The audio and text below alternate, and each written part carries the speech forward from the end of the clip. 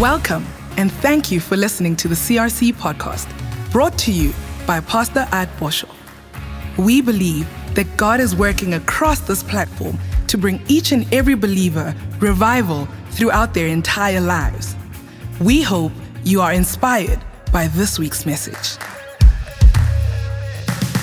The greatest things I learned after I got saved, listen, I got saved on the 14th of November 1982.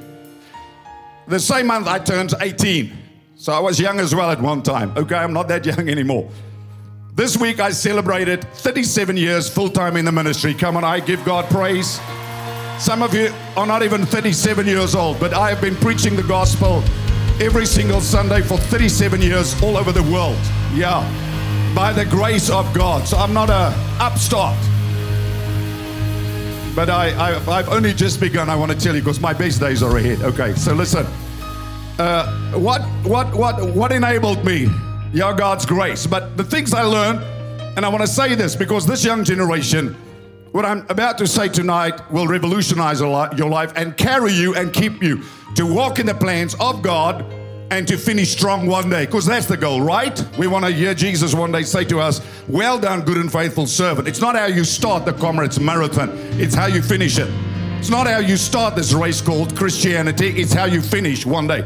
So the greatest things I learned, and I thank God immediately after I got saved, was the importance of the local church. God immediately planted me in a local church, and I had one pastor until he died and went home to be with the Lord, and then God gave me other spiritual fathers. I wasn't a church hopper. I didn't go to one church on a Sunday morning and to another church on a Sunday evening. I was planted in the local church, and I thank God that I found my church, I found my leader, and I was discipled by that leader. So if you're a church hopper, stop hopping. Get planted in a local church and get involved in that local church. Can I have an amen? If you love the local church, give the Lord a praise for his church. Come on, give him a praise. Come on, those of you watching on television as well, give him a praise. So the local church. I fell in love with God, but I fell in love with the church as well. As a matter of fact, I put my officer's course at risk, AWOLing every Sunday to jump on the koolstrokke to go to church, because we were not allowed to go to church except for the 3 sisterskerke. Churches like that then were sects. I mean, if you had a guitar or a piano or a drum set, you were called a sect. Now everybody has a drum, everybody has a band, everybody has an orchestra. The same people that called us a sect are now doing exactly what we're doing. That's just how it is, life, right? But I knew I had to get to church. The second thing that I learned immediately was the importance of prayer in my life. To have a personal prayer life that is strong. A time, a place where you meet with God one-on-one. So church, because without church, you will never learn how to develop your relationship with God. So when people come and they say, well, I have my relationship with God, but I don't go to church, those people are in deception, because you will not find that in the New Testament church. Because God will not isolate you from the church. The Bible says he plants you in the church. He sets the members in the church, which is a local church, which is the expression of a universal church. So you need to get planted in a local church, then you need to establish a very strong prayer life if you plan to last. The third thing I learned was the importance of the Bible, God's word in my life. The fourth thing I learned immediately was to share my personal witness, to share my faith. I'll never forget that 14th of November, the 30th of November, the night before, was a Saturday night. We were still, those days, we went to discos. That's before the ravers came along. We went to a disco and we were there till 2 o'clock in the morning. A friend of mine, 2 of my friends, and we were still lying in my friend's house with a hangover of the previous night. It was 9:30 in the morning, and we had our first cigarette of the morning, want jy mos nou babbelas, so om 'n babbelas weg te kry moet jy meer drink. Om die babbelas weg te kry. And my friend said to me, my friend told me, hey, I told your brother we'll go to that cinema and check out that church that just started over there. So we went. with the same clothes of the night before. So thank God I was like that prodigal, okay? I smelled like a pigsty, okay? I had the smoke and the alcohol and everything. The stain and the stench of sin was upon me. But then I walked into that place and I felt what I'd never felt. Only 90 people there. And I was standing at the back. Remember now, the night before I was dancing, discoing, doing my thing, my moves in the groove. Amen. So I'm in church and suddenly I get all religious because I watch these people clapping their hands and they are rejoicing. And I'm thinking, nee jong, hierdie is die duivel. Maar nou is ek die Christen. Ek is nou die ou wat kritiseer. Maar die aand tevore het ek gestaan en gesokkie en gedans en gedruk en gedrink en maar nou weet ek mos nou wat is die Here skielik as 'n sondaar. Hey, nothing as bad as a religious sinner. That you have an opinion but you are sinning, then you sit in church on a Sunday. It's not the way to do it, okay? So I went, I listened. I felt the love of God. I went back. I told my girlfriend that I was dating at that time. And I said to her, I found Jesus. She looked at me as if I was speaking Spanish, like I'd lost my mind. She says, what do you mean you found Jesus? Want ons is mos gekerk. Jy weet mos die Boskerk. Verstaan julle wat ek sê? Nee. So I found Jesus. Well, I brought her to church. She wasn't interested. And that was the end of that. Each and every one of my friends, I told them, I found Jesus. I shared my faith from the first day. When I went to the army, I shared my faith. And since that day, for over 40 years, from 1982, over 40 years, I've not stopped sharing my faith. And it's kept me strong and it's kept me close to God. Come on. Tell somebody next to you quickly something good that God has done for you since you have given your life to Jesus. Come on. Come on, this is a practical session here tonight. Tell somebody something, or tell somebody that when you got saved. What's your birthday?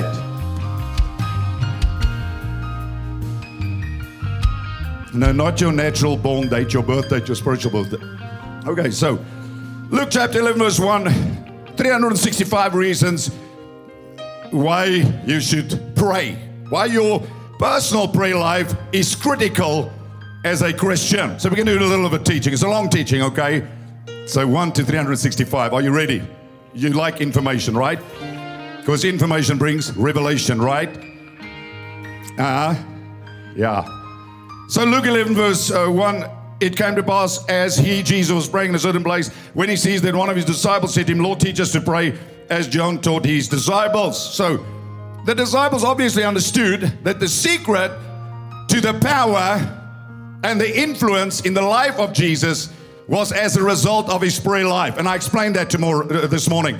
Even as business people, you build your business through prayer. Your personal relationship with God will determine the favor that manifests in your life in the workplace. So they knew that his prayer life was the source of his power. And you need power to be skillful. You need power to be a doctor.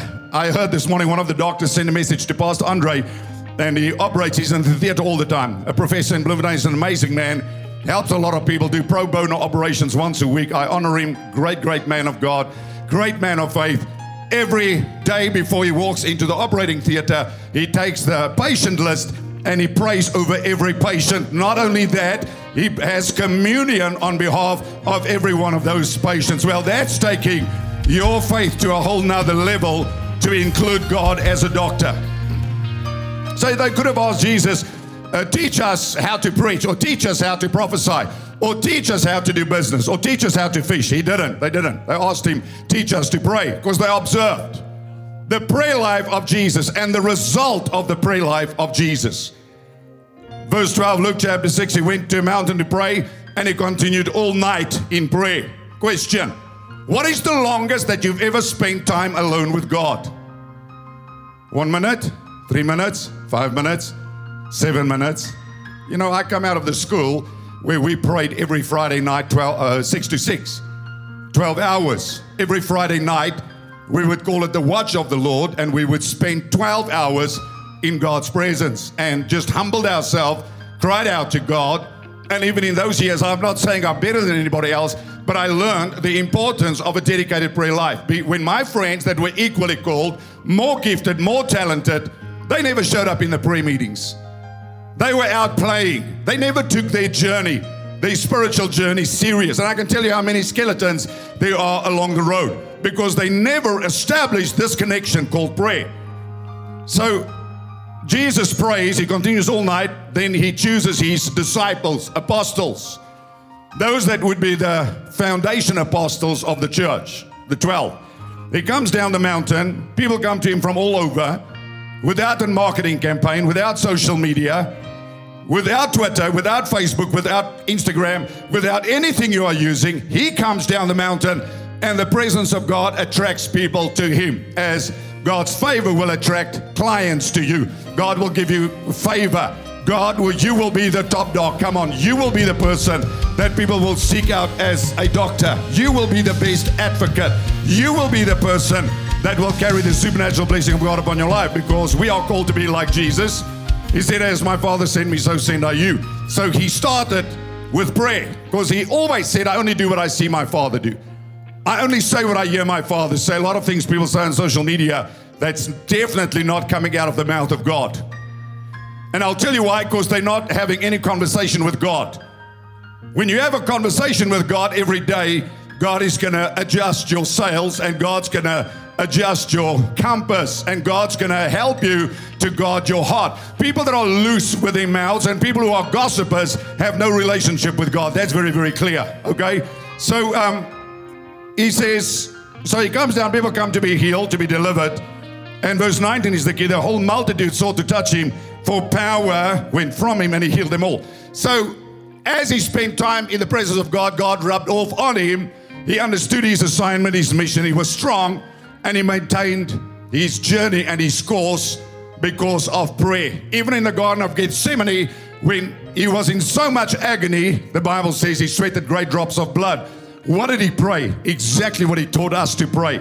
Not my will be done, but thy will be done. The prayer of consecration.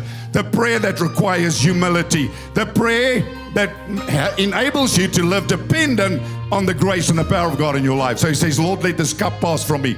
Nevertheless, not my will be done, but thy will be done. Here's the deal. What people do is they make a decision, then they ask God to bless it. No. You don't decide, I'm moving to Timbuktu, or I'm moving to Canada, or I'm going there, or I'm going there. As a matter of fact, James says, do not say, I'm going to go to such and such a city and do business and trade. And you do not say, if the Lord wills. So you have to live in a place where you live humble, submitted to your Father's will, which, by the way, is always better than your will for yourself, because God is good. And God's will for you is to give you a future and a hope. So God knows who you should marry. I found my wife in the church. God knows what you should do. I found my calling in the church, in the prayer closet. God knows how many children you should have. I discovered that in my prayer closet. The future is what God wants to reveal to each and every one of you. God wants you to live in a personal relationship with Him. Listen, the highest calling you have as a Christian is to walk with God. It's not to be a doctor first, or a lawyer, or a great apostle, or a preacher. Your greatest calling is to walk with God in intimacy. You were designed by God, created by God, created for God, and you were created for communion. And for eternity, your calling is to worship God and to honor God. So we better get busy here. Otherwise, we're going to go to class in heaven, okay? So what do you need in prayer? Because we need to get this as young people, okay? In Matthew chapter 6, verse 6, Jesus says, but you, when you pray, go into your room and shut the door. Everybody say, shut the door. And pray to your Father. Just excuse me. Just have to take this.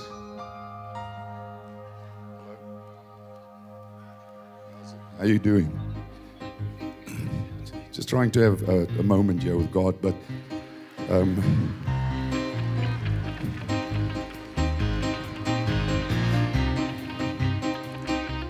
I think so. I think I'll do it later. Okay, I'll pack up and I'll be there in 10 minutes. God can wait. Okay, I'll see you now, Michael. Bye-bye. By God. That's you.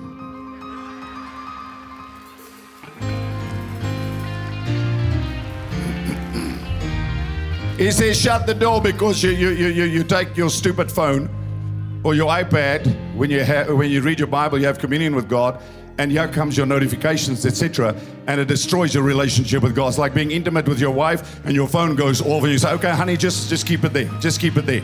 Just stay there. Don't cool off now. Just stay right there. Stay right there. I just have to take this business conversation. Listen, 10 minutes later, your wife is fast asleep, snoring, right? Hello? Hello? So this generation that is addicted to technology, you want a relationship with God, you have to manage this. Even coming to church. You don't come to church with this stupid thing on, with all your notifications switched off. Because the devil wants to derail you in your relationship with God. And this can be a blessing or can be the biggest curse in your life. You know what I'm talking about. How one SMS, how one email can unsettle your whole day. You're having a moment with God. There's a notification. You think, okay, who's that? Who's that? Who's that? Has somebody paid R1 million into my account? Who's that? Who's that? Who's that? And then it's not that. There's the end of your prayer. It's just messed up your relationship with God. I said it this morning. People sit at tables. And I'm amazed at this because when I go to a restaurant, my telephone stays in my car. Never will you find me in a restaurant having conversation with anybody and this heliphone is with me, because that's what I call it. I wish we could break them all, destroy them all, and go back to just having a telephone that you use when you actually need it. Not controlled by this thing that every notification, every WhatsApp, every Instagram, every TikTok. I mean, some of you are TikTok addicts. You need to be delivered from TikTok. You need to be delivered. You TikTok more than you pray. You TikTok.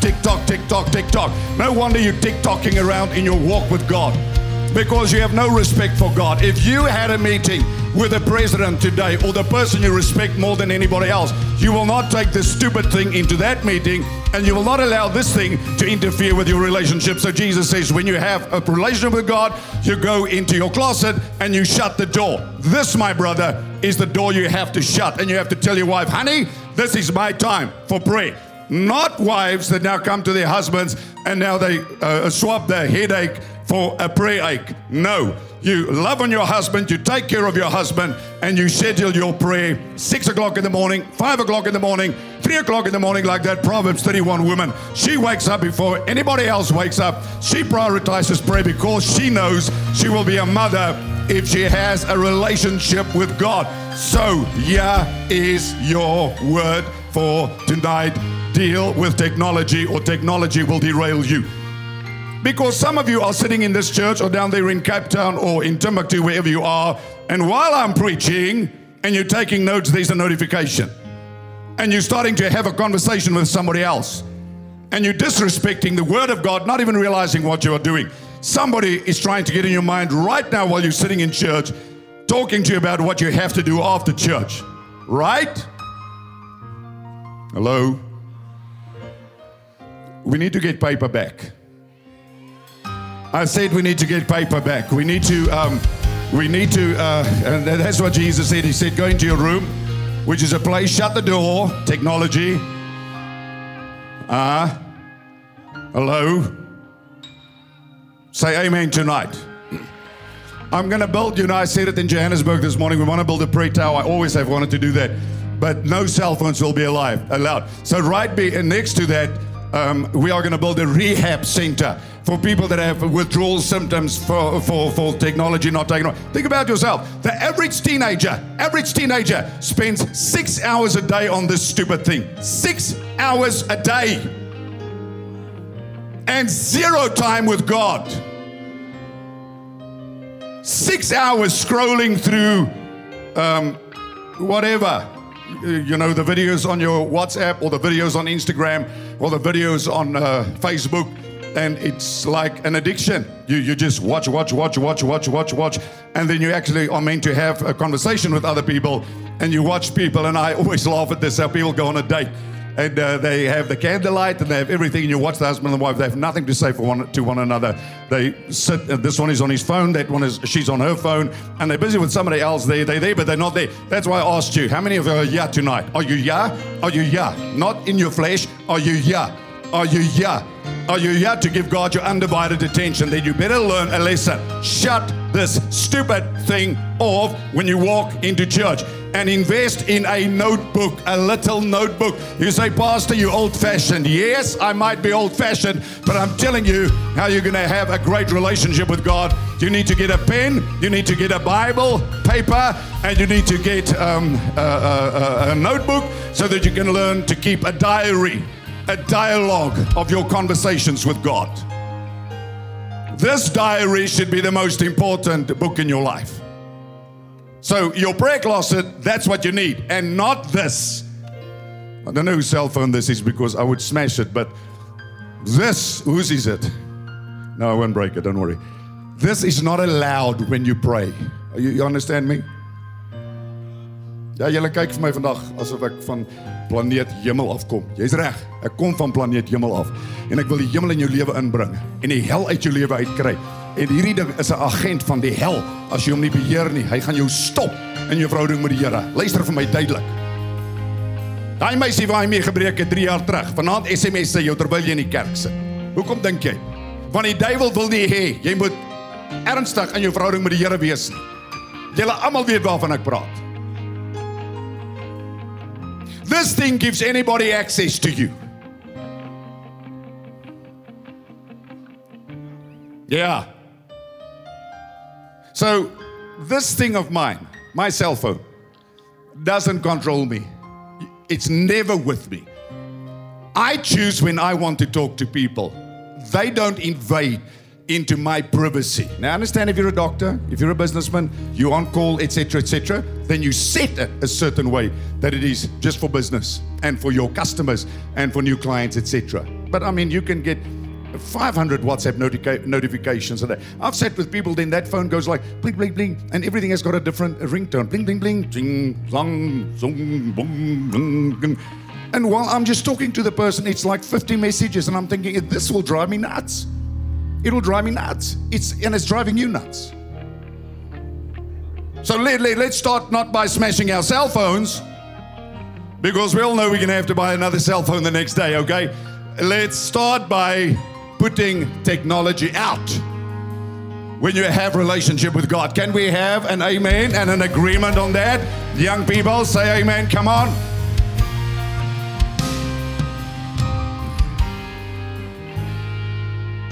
So Habakkuk says, I will stand my watch and set myself on the rampart watchtower, not that little book that people spread, and watch to see what the Lord will say to me. Literally says, I will watch to see what God speaks within me. So God wants to guide you, but He guides you from the place of prayer. God wants to reveal His plans to you. He also wants to reveal the plot and the schemes of the enemy against you. So let's talk about 365 reasons why it is important to pray. Are you ready? Number 1, prayer helps you develop your relationship with God. How do you get to know somebody if you do not communicate to that person or with that person? I mean, some of you are on, and I'm going to now pick on social media because it's something it's a conversation that's long overdue. You are on chat rooms, you are talking to people that sit on the other side, and you actually don't know. Their profile is fake. They're setting you up, and it might even be a man in India presenting himself as a woman, and you are falling for it, and you're having a conversation. I mean, I don't want to say too much in that. We helped a lady once that was in the ministry. Her husband died, and then she got involved in this social stupidity, and the guy set her up hook, line, and sinker. Never met the man in her life. He got her to pay all the money out of she illegally, the trust funds from her children, because she was emotionally vulnerable. So through technology, he got into her head. Yeah. So it helps you develop your relationship with God. James chapter 4, the Bible says, draw near to God and He will draw near to you. John chapter 5, Jesus said, you search the scriptures for you think in them you will find life, but you're not willing to come to me. He's talking about a personal relationship. John 17 verse 3 says, and this is life eternal, that they may know thee, the only true God, and Jesus Christ whom thou hast sent. The word know is the word meno, which is to abide and to dwell and to have a dialogue with God. You can't marry a person without knowing the person. How long will it take you to get to know that person? That young guy that you are dating, You're already talking about marriage, but you only know one another for 3 months. Let me tell you, you don't know one another. So delay the marriage, spend time getting to know one another, because you don't want to marry that person and find out that's not the person I thought it was, because initially that man will tell you everything you want to hear. Oh, I love adventure. Oh, I love hiking. Oh, I love climbing mountains, because he watched your profile. And when you get married to him, he's a couch potato. Rather be honest and say, I'm a couch potato. I watch television. I like soapies. I'll be honest. Then you're going to find a couch potato that says, I also like soapies. I also like to sit, etc. Then you have common ground, right? You know, you have a relationship. Yes, it has to be based on truth. Well, I'm relating your relationship as young people. How many of you still have to get married? Raise your hand. You still want to get married? Lift your hands high. That's 90% of you. How many of you want to get married? Seriously. It's a good thing, yes. But where do you look? Okay, seriously. Where are you looking? Okay, let me go a little bit deeper. Who are you talking to? Give me your cell phone. Let me see the people you are talking to. I'll tell you where you're heading. Give me your cell phone. Let's see who you're conversing with. And you're telling me you want to find a man or a woman, and you want a godly man, but you're talking to ungodly men?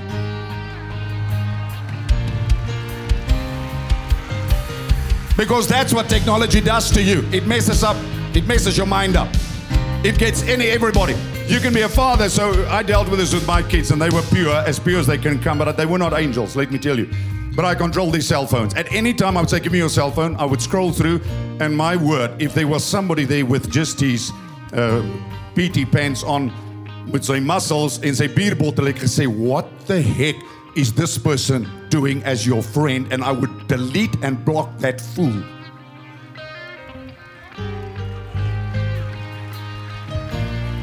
So if that was his life before Christ, then get rid of your own old junk photos. We don't want to see your life before Christ. We want to see your life after Christ, right?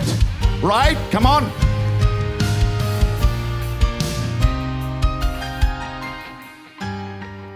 Yeah. So you're building a relationship with 5 different guys. Where's that going to go? Who are you? Okay, I'm sorry, I'm getting too close to home. On a Monday, it's this one. On a Tuesday, it's this one. On a Wednesday, it's this one. On a Thursday, it's that one. On a Friday, it's that one. On a Saturday, it's that one. And on a Sunday, it's church. And then it's like, Lord, please lead me and guide me. Where to? Out of darkness. Out of this rubbish. Listen to me carefully. I don't care whether you like what I'm telling you. I'm talking to you about your future. You have to control this thing. Somebody sent you a heart. There is no reason to send you a heart. You block and delete them. Don't tell me it's a yellow heart or a blue heart or a black heart. Well, it's a black heart. I'm sure it's bad. I don't know what it means. Or a purple heart or a red heart rum. Why are they sending you a heart or a kiss or a X or a what? And you married and they married. Why? What's the game? What's the game plan? What's the game plan? Let's say it as it is. What's the game plan? Hey, I love you, television audience. Thanks for being with us. Hey, control this thing. Control this thing. Or this thing may wreck and destroy your life in the name of Jesus Christ. God's got great plans for your life. He will reveal them to you. Spend time in the presence of the Lord, and God's going to reveal amazing things to you. He says in Jeremiah 33 verse 3, call on me and I will answer you and show you great and mighty things that you do not know. May God reveal the future He has for you. God bless you. Love you in Jesus' name. Amen. Come on, give them a bye-bye. So so I'm saying that in a maybe a realistic way that you can all relate to, because most of you are busy with this rubbish.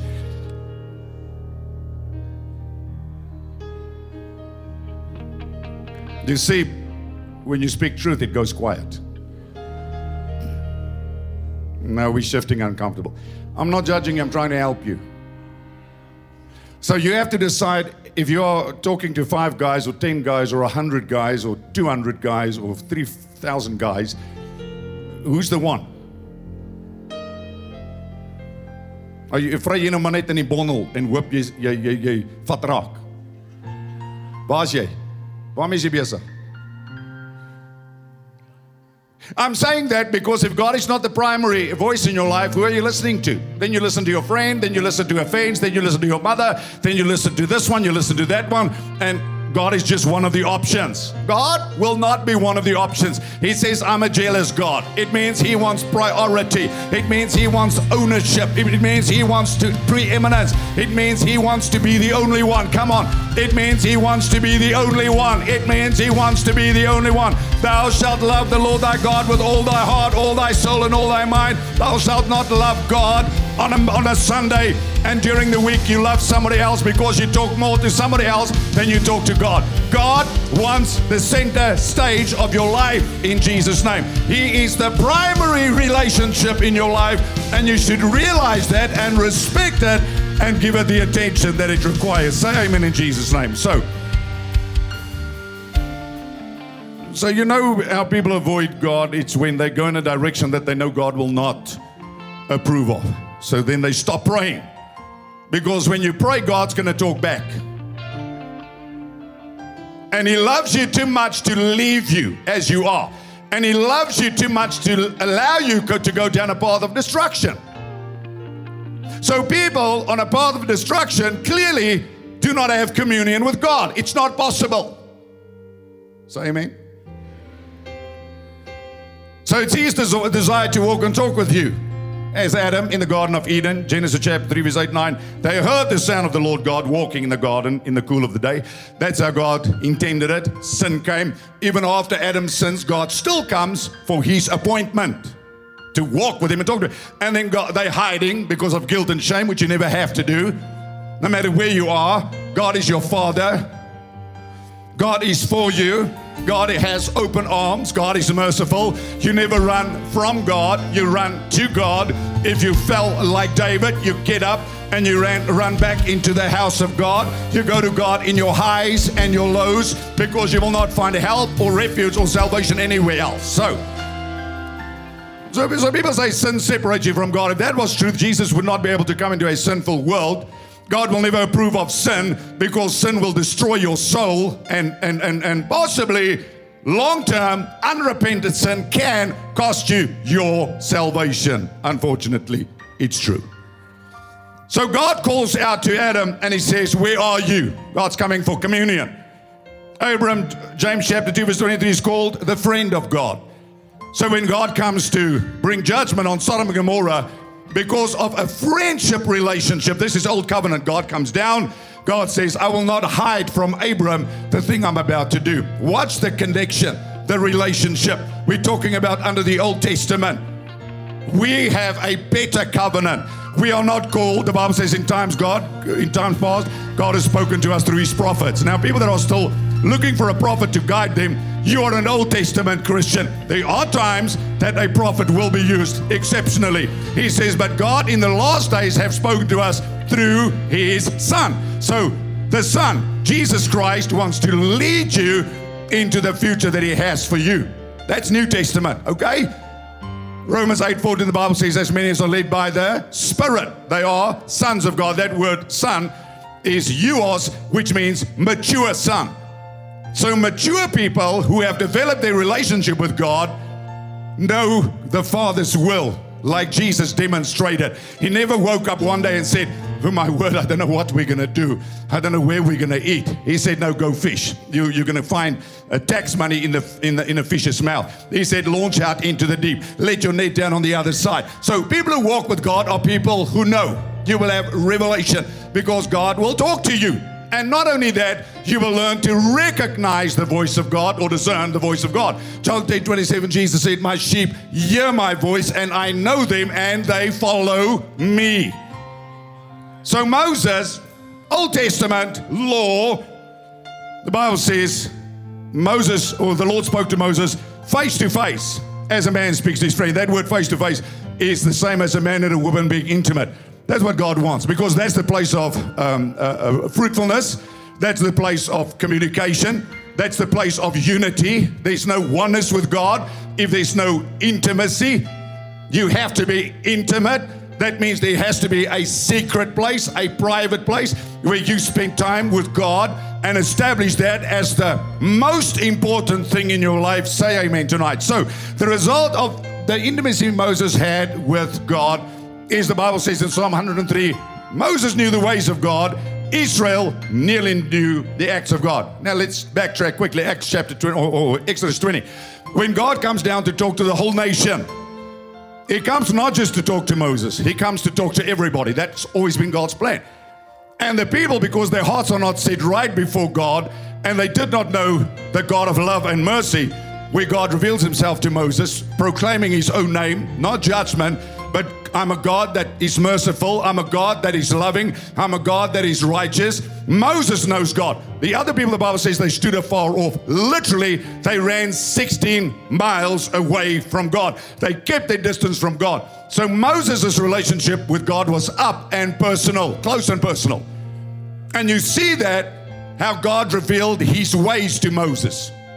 Well, God wants to reveal His ways to you. Amos 3 verse 7, the Bible says, the Lord God does nothing unless He first reveals it to His servants, the prophets. Acts chapter 2, we've received the anointing. We are a prophetic generation. So God wants to lead and guide each and every one of you. Where you should live, where you should work, what career you should pursue, where you should invest, when to buy, when to sell, who to date, what relationship to break. God wants to guide you, but He cannot guide you if you are not in a place of intimacy. Your whole life flows from your prayer life. Listen, your prayer life, because that's what we just read in Matthew chapter 6. You pray in secret, God will reward you openly. So if you have a strong secret prayer life with God, then the manifestation of that will be in your public life, in your character, your persona, your excellence, your integrity. Everything in your life will flow from your personal relationship with God. Say amen tonight. I'm only at point 1. Are you ready for more? Otherwise, I just say amen.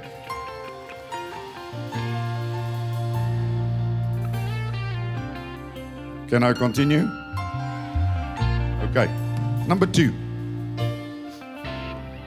It's going to be a long night. But, I mean, you spent 6 hours already today on social media. So let's just take back some territory. Okay. So we've even got cheerful music to cheer you up. It's a cheering up service. But some of you are tearing up because I touched your your cell phone.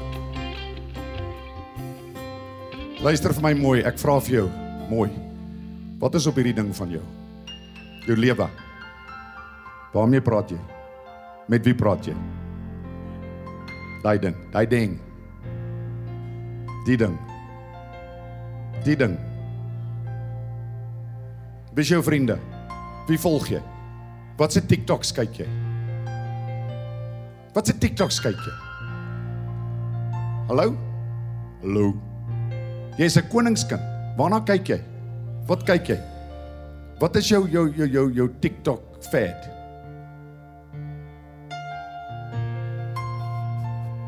Hello? Heaven to earth? Hello? Why are you uncomfortable? Take the person next to his phone quickly and look at what they've been watching. No, don't do that. Don't do that. Give your boyfriend your phone. No, give your girlfriend your phone.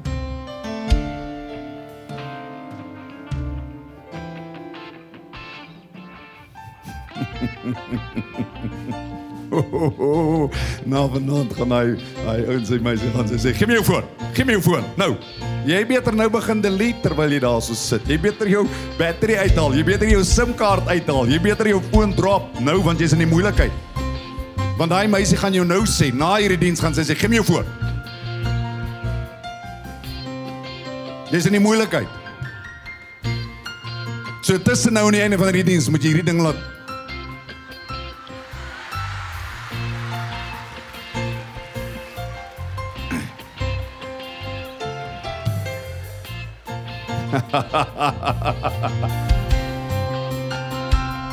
The blessing and the curses of technology.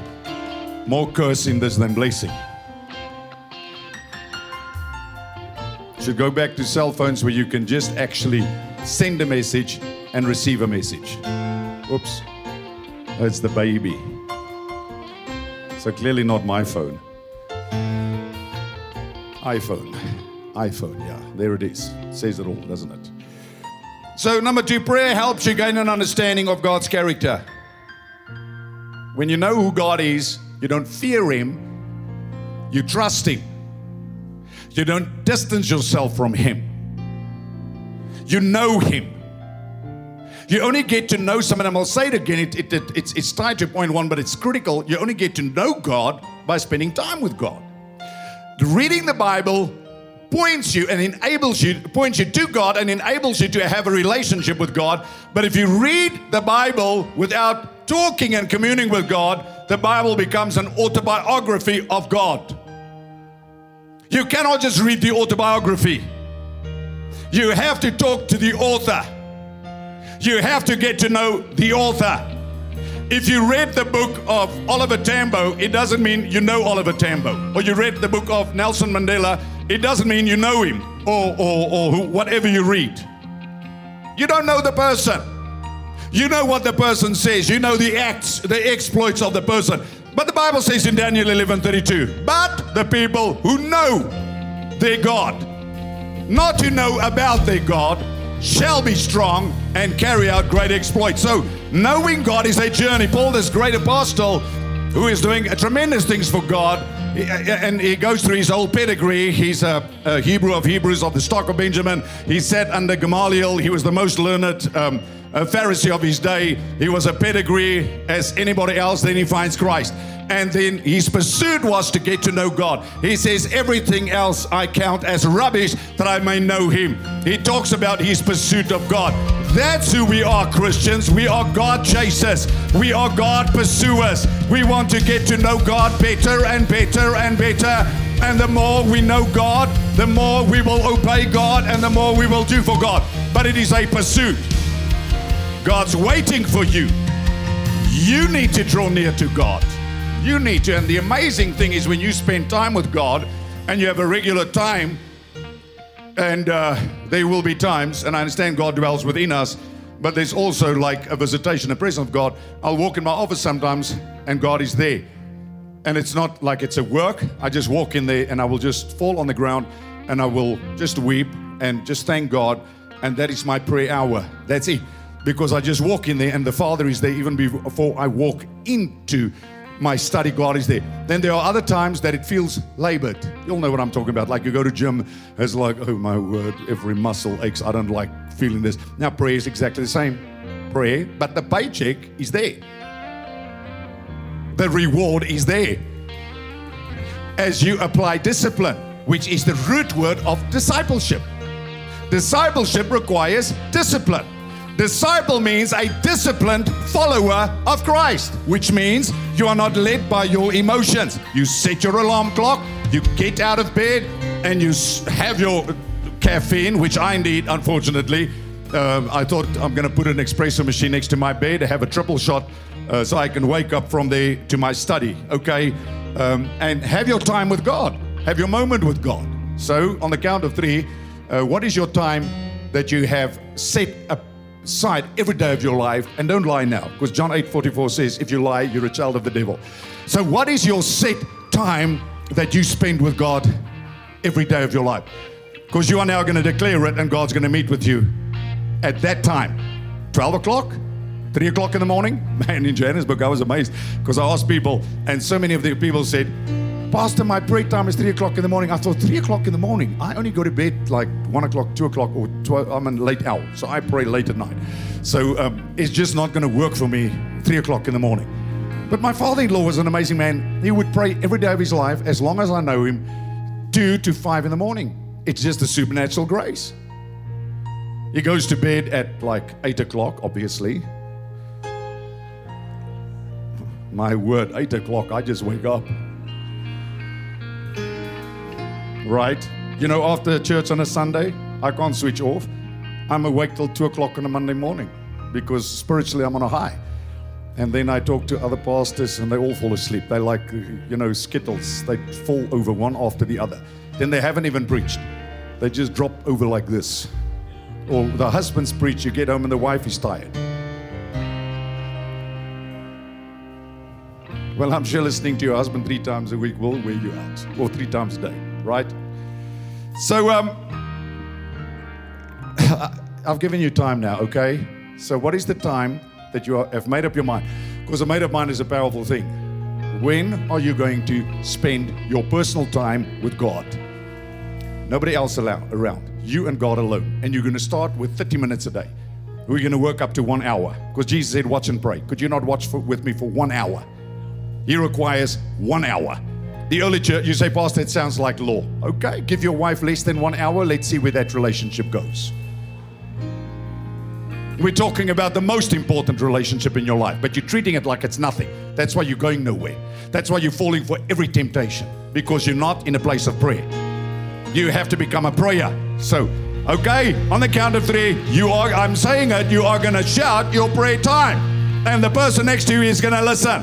Okay, and next week you're going to have your notebook, and I'm going to ask you, show me your journal, and you're just going to wave your journal and show me where God has spoken to you, what Bible verses you've read, what scriptures have jumped out to you, and you are just going to go in a whole nother level of your walk with God. It's amazing. If you will do a little, God is going to do a lot. If you draw 1 step to God, God's going to run to you. If you just say, Our Father, God is going to show up, God's going to talk to you, God's going to love you.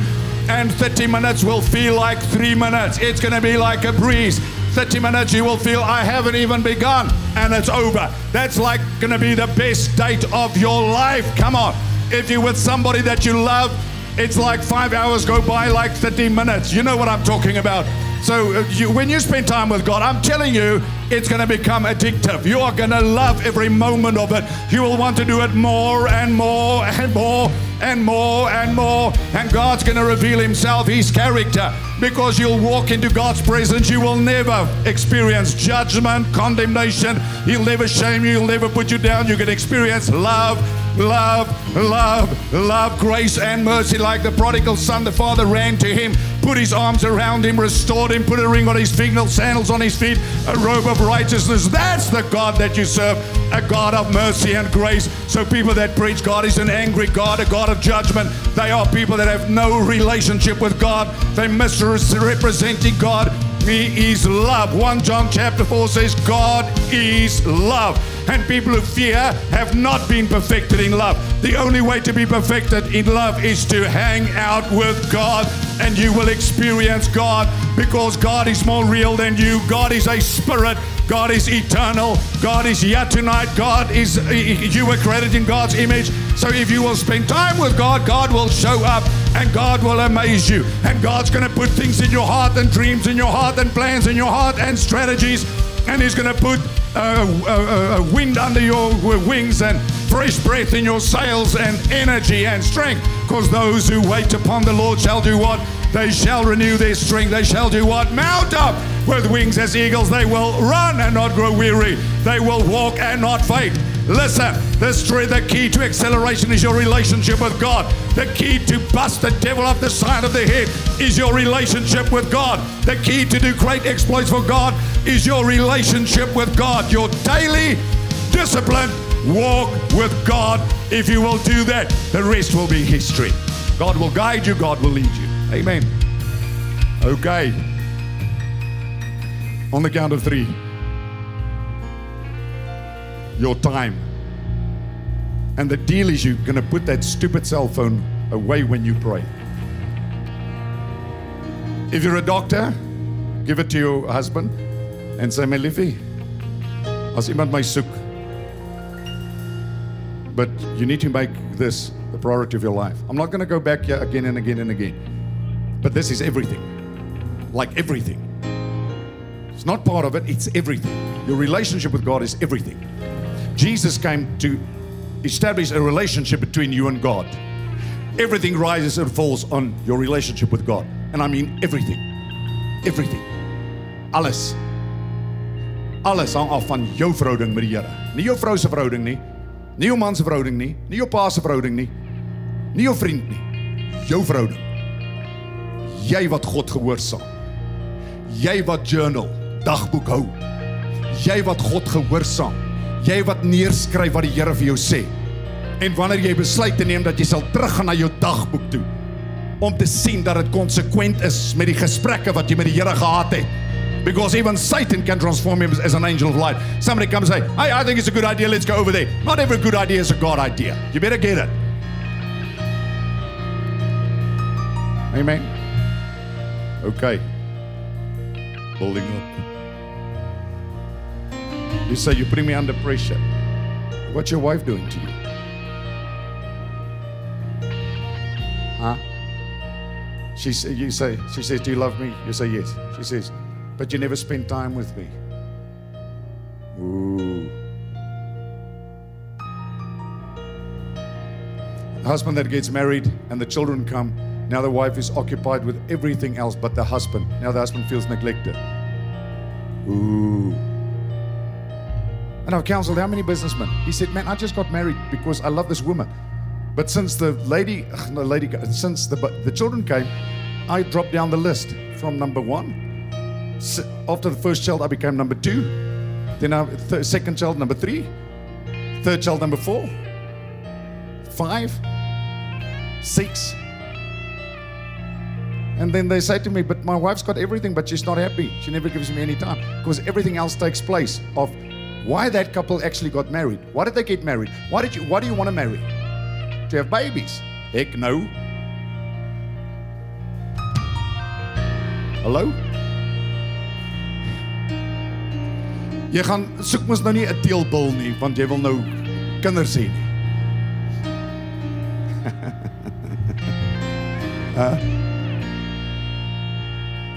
Of 'n teelkoei nie. Dan beter jy sorry vir die Afrikaans. Then you better say no for genetic tests first.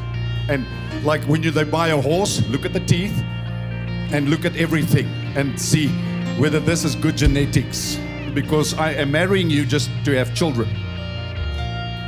How many of you marry just to have children? Now, well, I'm saying this to young people because you're not married. Marry for? Marry for what? Why can't you say it? Marry for what? Why can't you say it? Is it because it's not a love thing, it's a money thing? Okay, no, I didn't say that.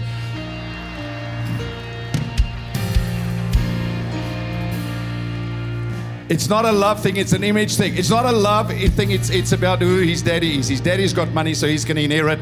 So my mommy and daddy struggled financially, and as a girl, I decided I'm never going to struggle in life. So I'm going to find me a man that will have a lot of money. So he's okay, he's nice, he's cool, but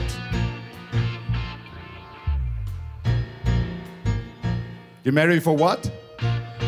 Ooh, Jesus, help us, help us, help us. People, why can't you say it? Why are you whispering it? You marry for what? Really? Yeah, now you know I said John 8:44. You can't lie because Jesus said those who lie come from Satan. So you marry for what?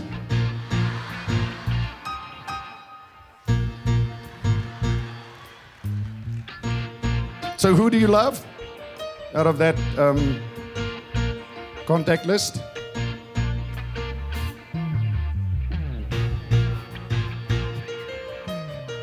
I know I'm being naughty, but I'm being very truthful now. Oh, he's very hot. Maar hy is so dof soos 'n plank.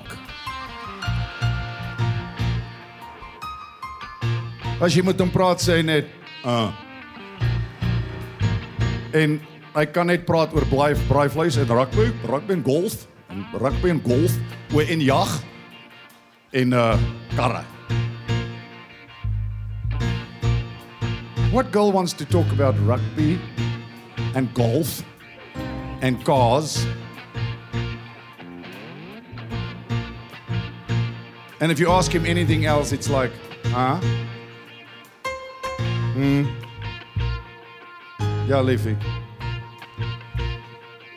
Kom ek sien jou eerder.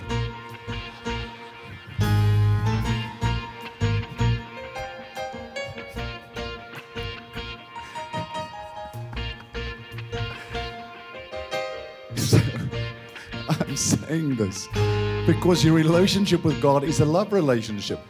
And if you truly love God and experience the love of God, it will not even be an issue to have this conversation. Because if you love somebody, you want to spend time with that person. So the question is our love for God. There's the real issue. Is this a religion or is it a real relationship?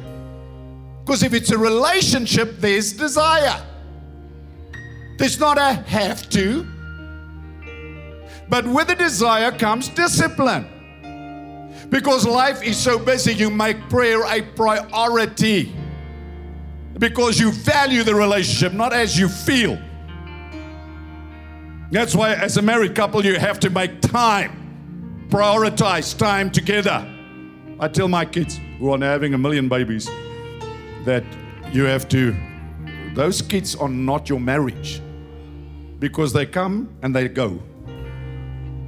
And the mothers, and I should say in the morning service, that build their lives around their children are neglecting their husbands. And it's all they can talk about is Yanni and Tabu and Mpo. And that's all they can talk about. They can't even talk about their husbands. The first person is to talk about your husband. Your husband. Amen.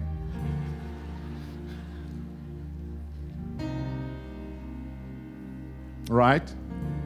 So your relationship with God is one that's rooted in what? In love. The Bible says we love Him because He first loved us.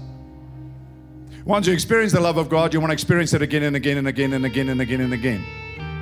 Again and again and again and again and again and again. And that relationship gets better and better and better and better and better.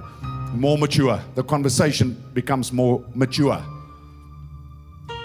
It's like a young couple, they talk about things, but that's why we have to have interests outside of Braaiplace Rugby in Chevrolet. We need to be able to talk about other things as well. Otherwise, your young, intelligent wife-to-be will find you boring 5 years from now. No, don't say amen now. Be careful now, girls, because your boyfriend's not going to like this. And vice versa. Jy wil net 'n poppie hê. Luister man, vir 20 jaar van nou sy nie meer die poppie nie. Miskien is sy dubbel wat sy was. Maar liefde. You're looking at me in that tone. It's okay. So the more time you spend with God, the more you will experience His love and His mercy revealed to you. I'm going to close now in the next 3 hours. So the Bible says love has been perfected, listen, among us in this. 1 John 4:17, that we may have boldness in the day of judgment, because as He is, so are we in this world. Righteous, forgiven, justified, just as if I never sinned. Righteous in right standing with God. So the basis of my relationship with God is there's no guilt, no shame. It is an established relationship. It's not a relationship that is in good standing today and bad standing tomorrow. It is a settled relationship, and that relationship is established on the principle of love, not fear. Because the next verse says, there is no fear in love. But perfect love casts out all fear, because fear involves torment. If you do not know God, you will fear God, and your guilt will keep you out of God's presence to your detriment. He who fears has not been made perfect in love. We love Him because He first loved us. So Moses spends time with God, and God reveals Himself to Moses. In Exodus 34, verse 5 and 6, now the Lord descended in a cloud and stood with him there and proclaimed the name of the Lord. God says, this is who I am. And the Lord passed before him, Old Covenant, and proclaimed, the Lord, God, merciful and gracious, long-suffering and abounding in goodness and truth. Come on. If you believe God is merciful, loving, gracious, and kind, give Him the biggest praise of the night right now. Come on, in Jesus' name. Yeah, come on, you can do better than that. You can do better than that.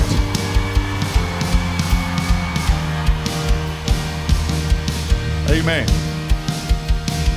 Okay, take your seats. Number 3 out of 365. That's only where we are.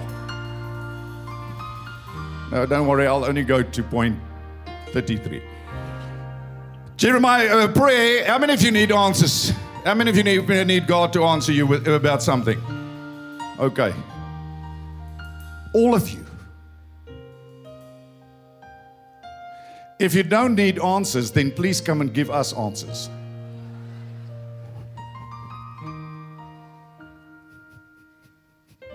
We called to live by faith. That means we are required to live dependent on God. So people who misunderstand faith think it's a formula. No, it's reliance. It's dependence on God's grace.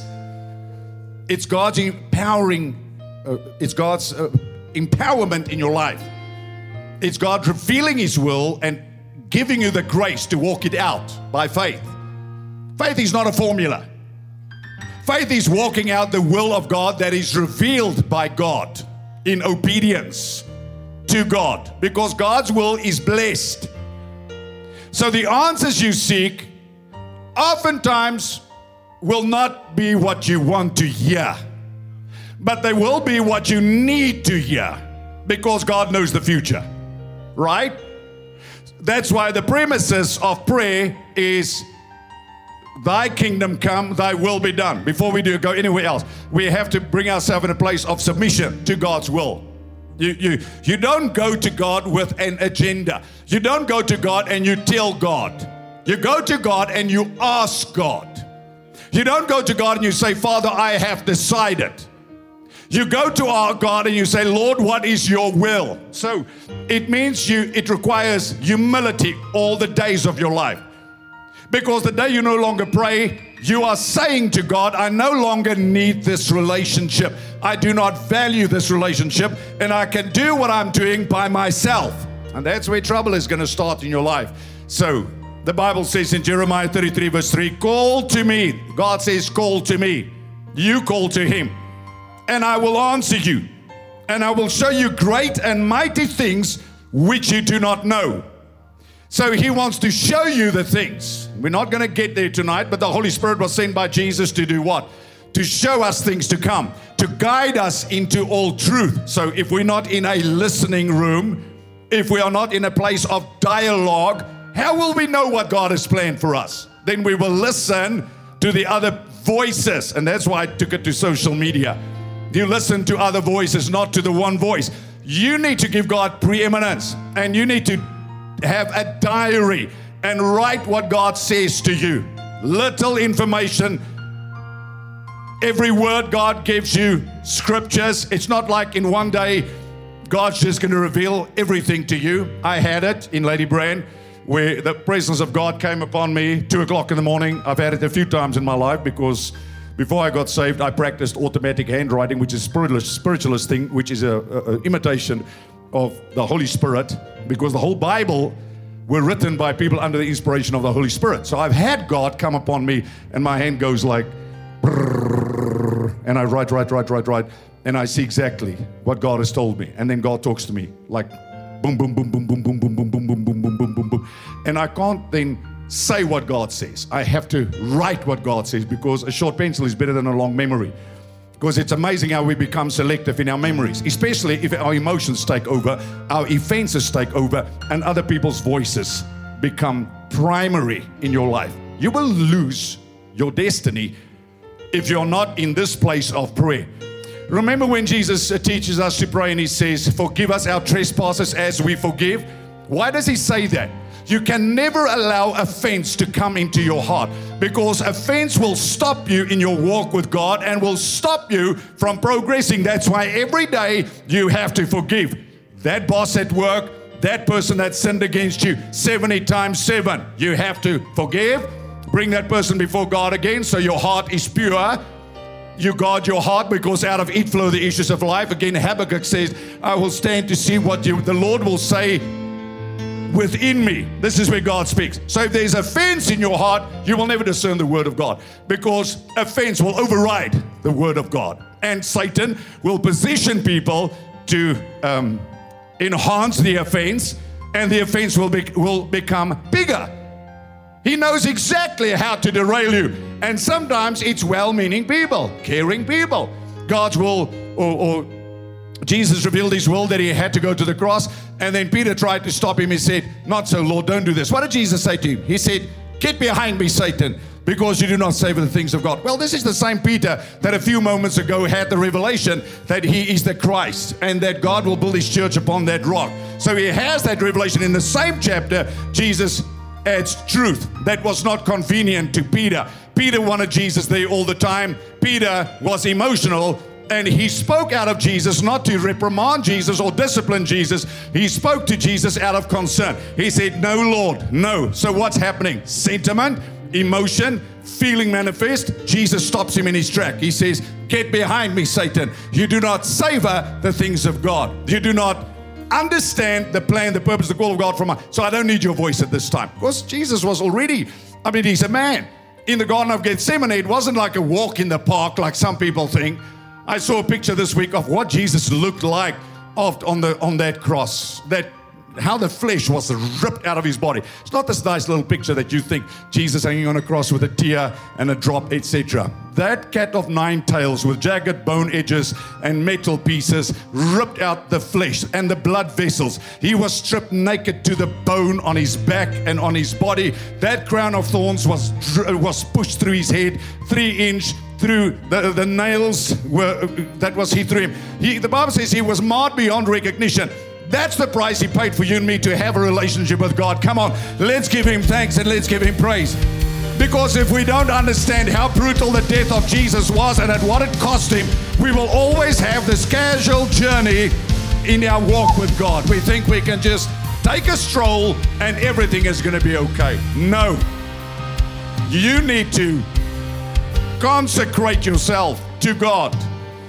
And that means you have to separate yourself.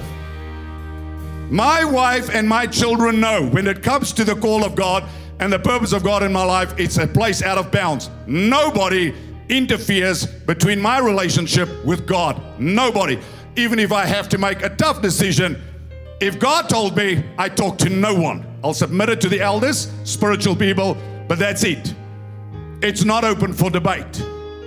So be careful of people that give you nice advice, because sometimes the pursuit of God's will cost you. And if you sit on the throne, on the seat of the throne, your ego and your emotions and your feelings may become a hindrance to the plan and the purpose of God for your life. That's why you pray. Not your wife, not your daughter, not your son, not your mother, not your auntie. You pray. You pray.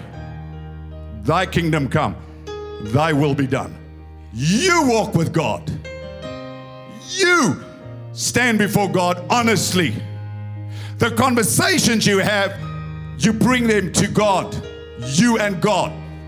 It's your walk with God. Not you and your wife, you and your children, you and your church. It's your walk with God. So you better protect your heart and protect your relationship with God more than anything else.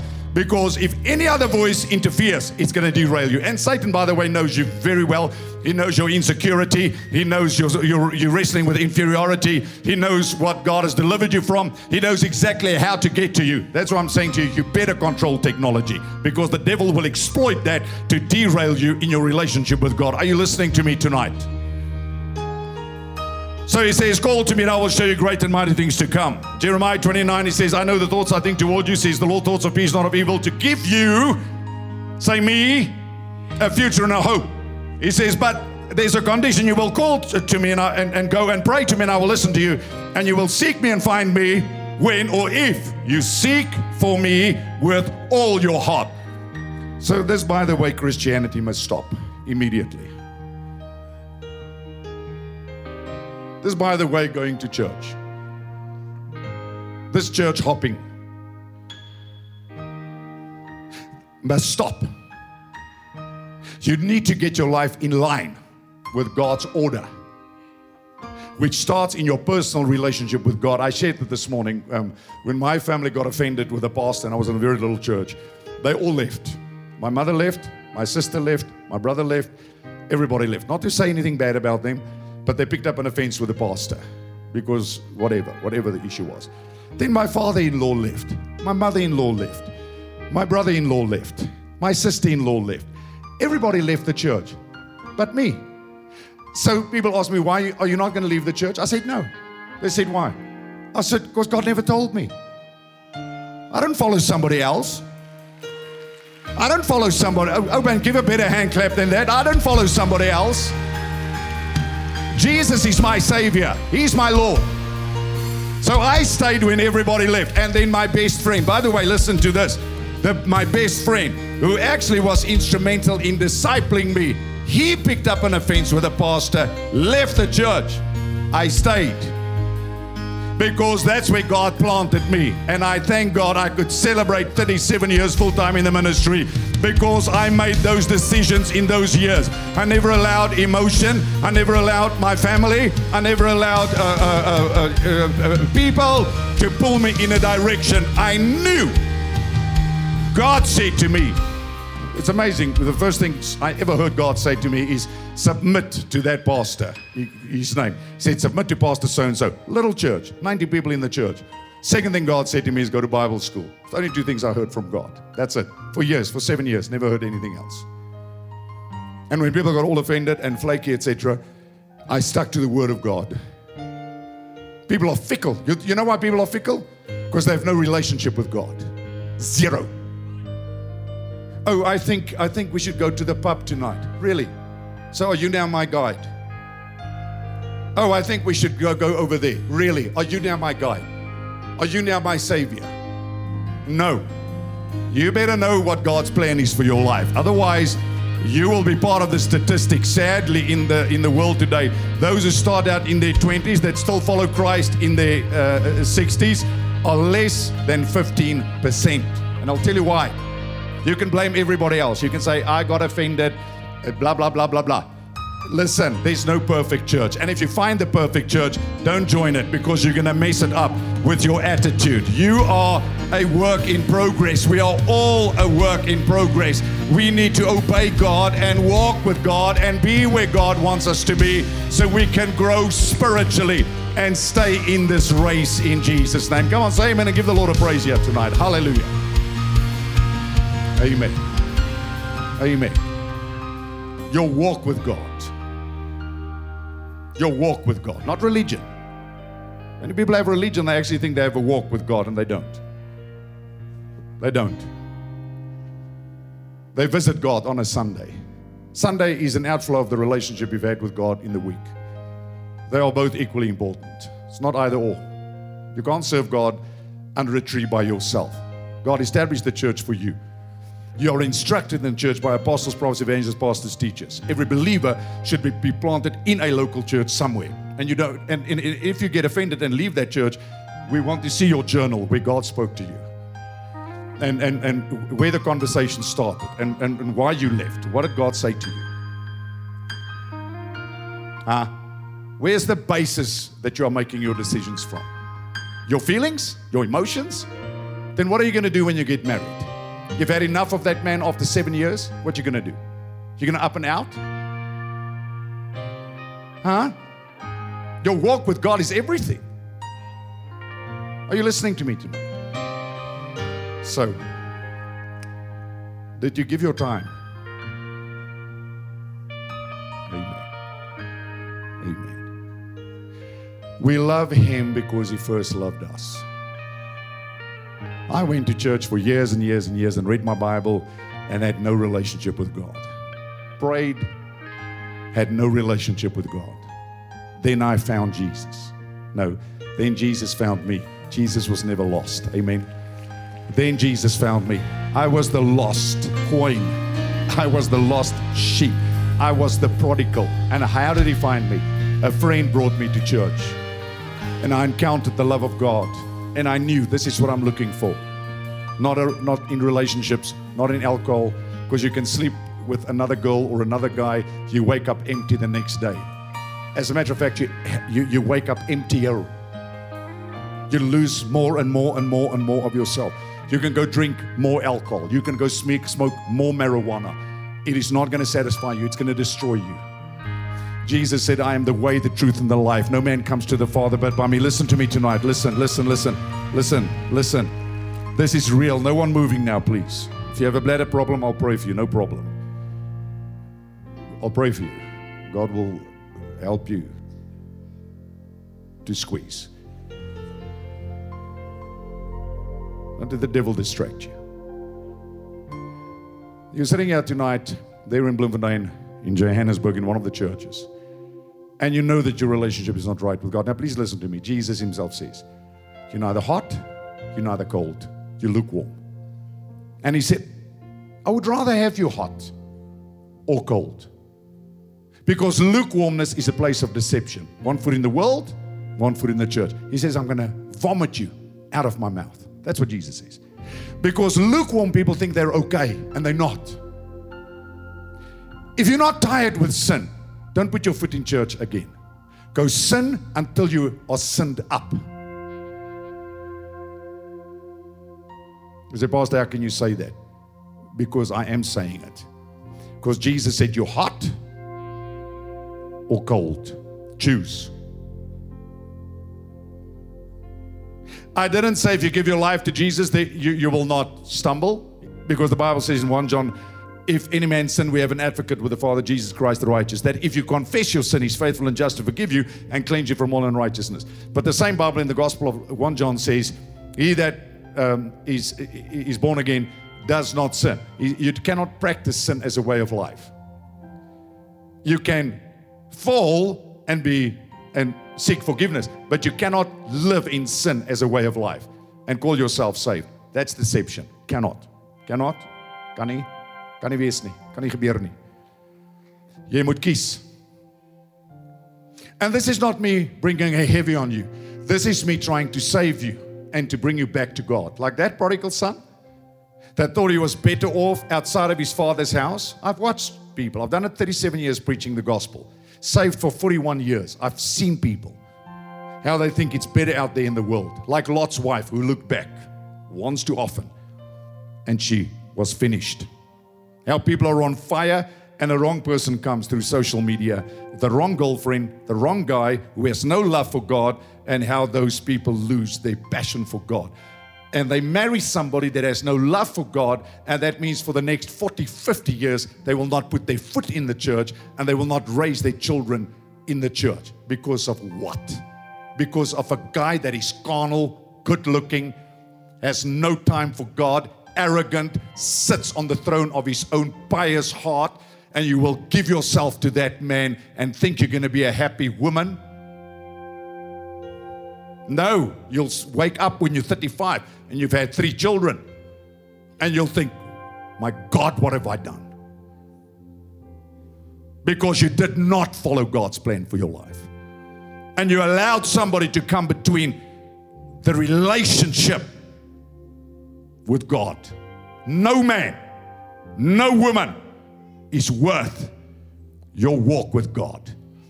If you're dating somebody that doesn't love God, you better get rid of that person. You can be mad.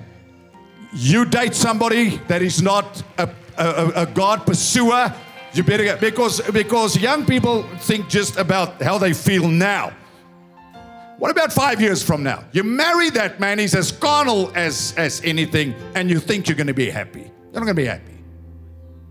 Because you're going to wake up one day, girl. You're going to grow up. Right now you think life is a game, and you just want to mess around and play around. But you're also going to grow up. You're going to be 35 one day. You're going to fall pregnant. You're going to have children.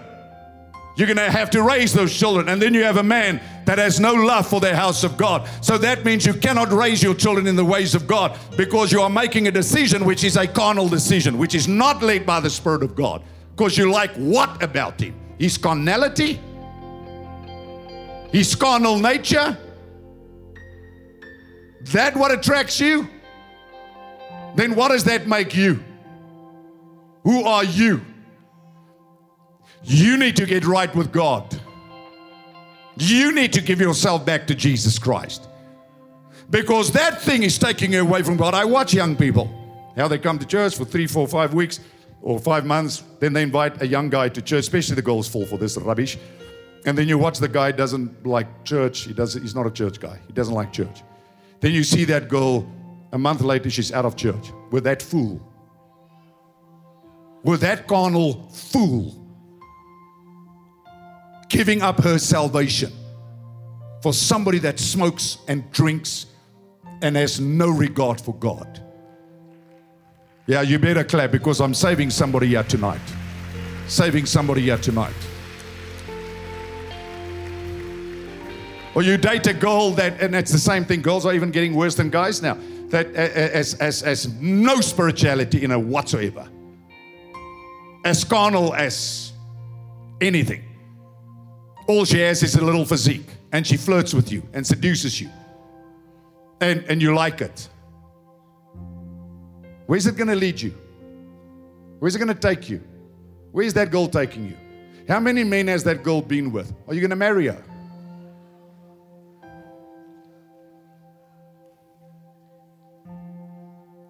Now, for all of us, no matter how many people you slept with before you come to Christ, when you give your life to Christ, you receive a new life and a new nature, and that's over.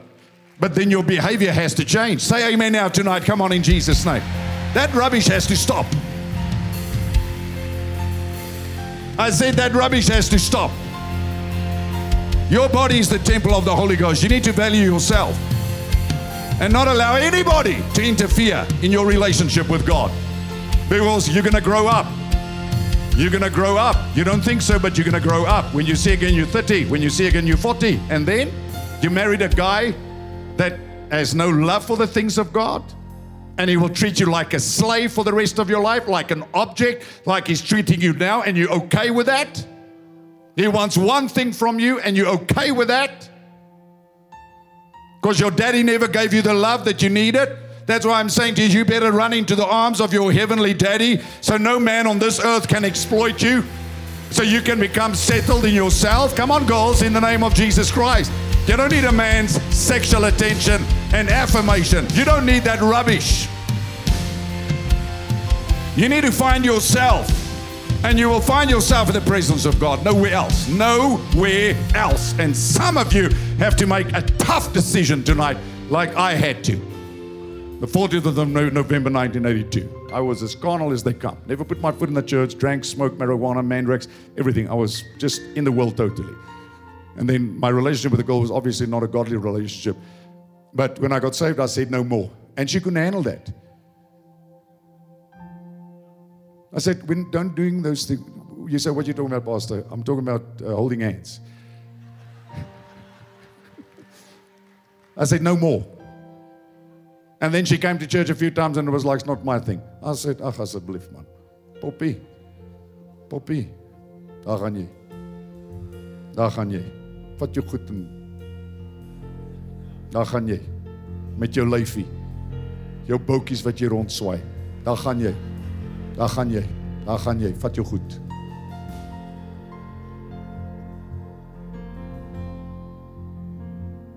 No one is worth your salvation. No one. No one. No one. No one. No one. No one. Listen, no one. No one. No one.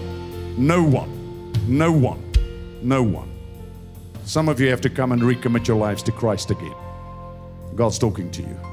The path you're going on is not a good path. It's going to lead to destruction. Every head bowed, every eye closed, no one moving in all our churches tonight. God's talking to you. These are the life-changing moments. Messages as well, by the way. Tonight you're standing in this place in any of our churches and you say, Pastor, I need a fresh start with God. I've lost myself for whatever reason. There's no shame there. The shame is if God's talking to you and you walk away from God. It's like your father having a conversation with you and say, hey, I got this man to say this tonight because I love you, to get you back. That thing is not turning out well for you. It's not going to work. You come to Jesus tonight.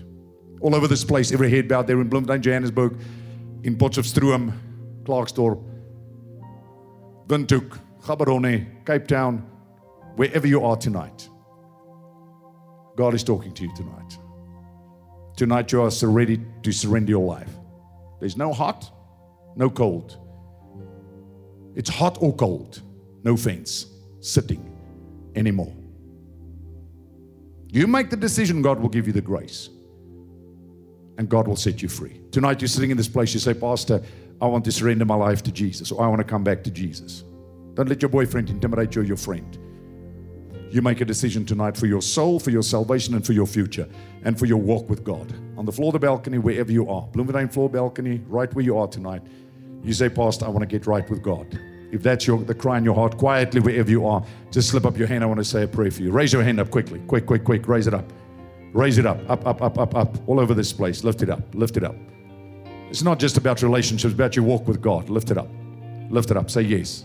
Thank you. God bless you, bless you, bless you. God bless you, bless you, bless you, bless you, bless you, bless you. This is God talking to you tonight. Calling you home. Bringing you back. Last time before I pray, God praat met jou vanaand. Daar's 'n woeling binne in jou hart, as die Heilige Gees wat met jou werk vanaand sê, ek is reg om my lewe reg te kry met die Here. Ek wil terugkeer na Jesus toe vanaand. Tel jou hand vandag op in Jesus naam. Vandag, tel hom op. Onbeskaamd, tel hom op. Op. Dankie. Many of you raise your hands. Please look at me for a moment. I know some of you, you're sitting here and you're feeling uncomfortable. And there's how we respond. Please listen to me, and I say it with all the love I have, because I care for you. When God came to Israel, it wasn't to judge them, it was to have fellowship with them. But they ran from God. Some of you, I said things that will save you, but you don't like it. So you've already made up your mind, this church is too heavy, I don't want this. Because you want to be in a church where these things are not discussed, so you can continue shacking up with your girlfriend or your boyfriend and feel good about it and sing hallelujah on a Sunday. There's no Christianity like that. You can go to a church that tickles your ears, that pacifies you, and you think you're okay, and you know you're not okay. That's worse off for you than not going to church at all. Because your walk with God requires repentance. You turn away from, and you turn to God. That relationship. And if you maintain that relationship, nobody else will ever come and have the power to take you away from the Father. Amen. Put your hand on your heart. Everybody do this. Just get quiet where you are. Everybody. Just close your eyes. Shut the door. Everybody. There's no guilt. There's no shame. Zero. God loves you. God loves you. God loves you. God is for you. And He knows how to help you. And this is the first step. Pray this prayer. Say, Jesus, I give my life back to you. I open my heart and I invite you to take your rightful place, to be my Lord, to be my Savior. Please forgive me all my sin. I'm sorry, Lord, that I've not lived as I should have. But tonight I repent and I give my life back to you. You paid the price for all my sin. You broke the power of sin through death. Therefore, sin shall no longer have dominion over my life. For I am saved by your grace, and I will be kept by your grace. I believe you are alive and that your Holy Spirit now lives within me, and that I am free in my spirit, my soul, and my body. I receive your love, your grace, and your forgiveness in Jesus' name. Now, Father, speak to me about issues in my life. Help me to obey you, to live a life that is fully pleasing unto you in every area.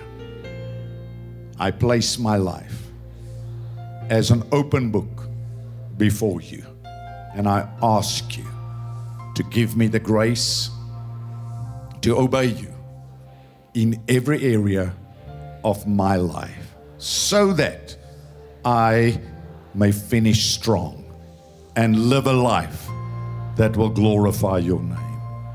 Tonight, I receive a new beginning in Jesus' name. Amen.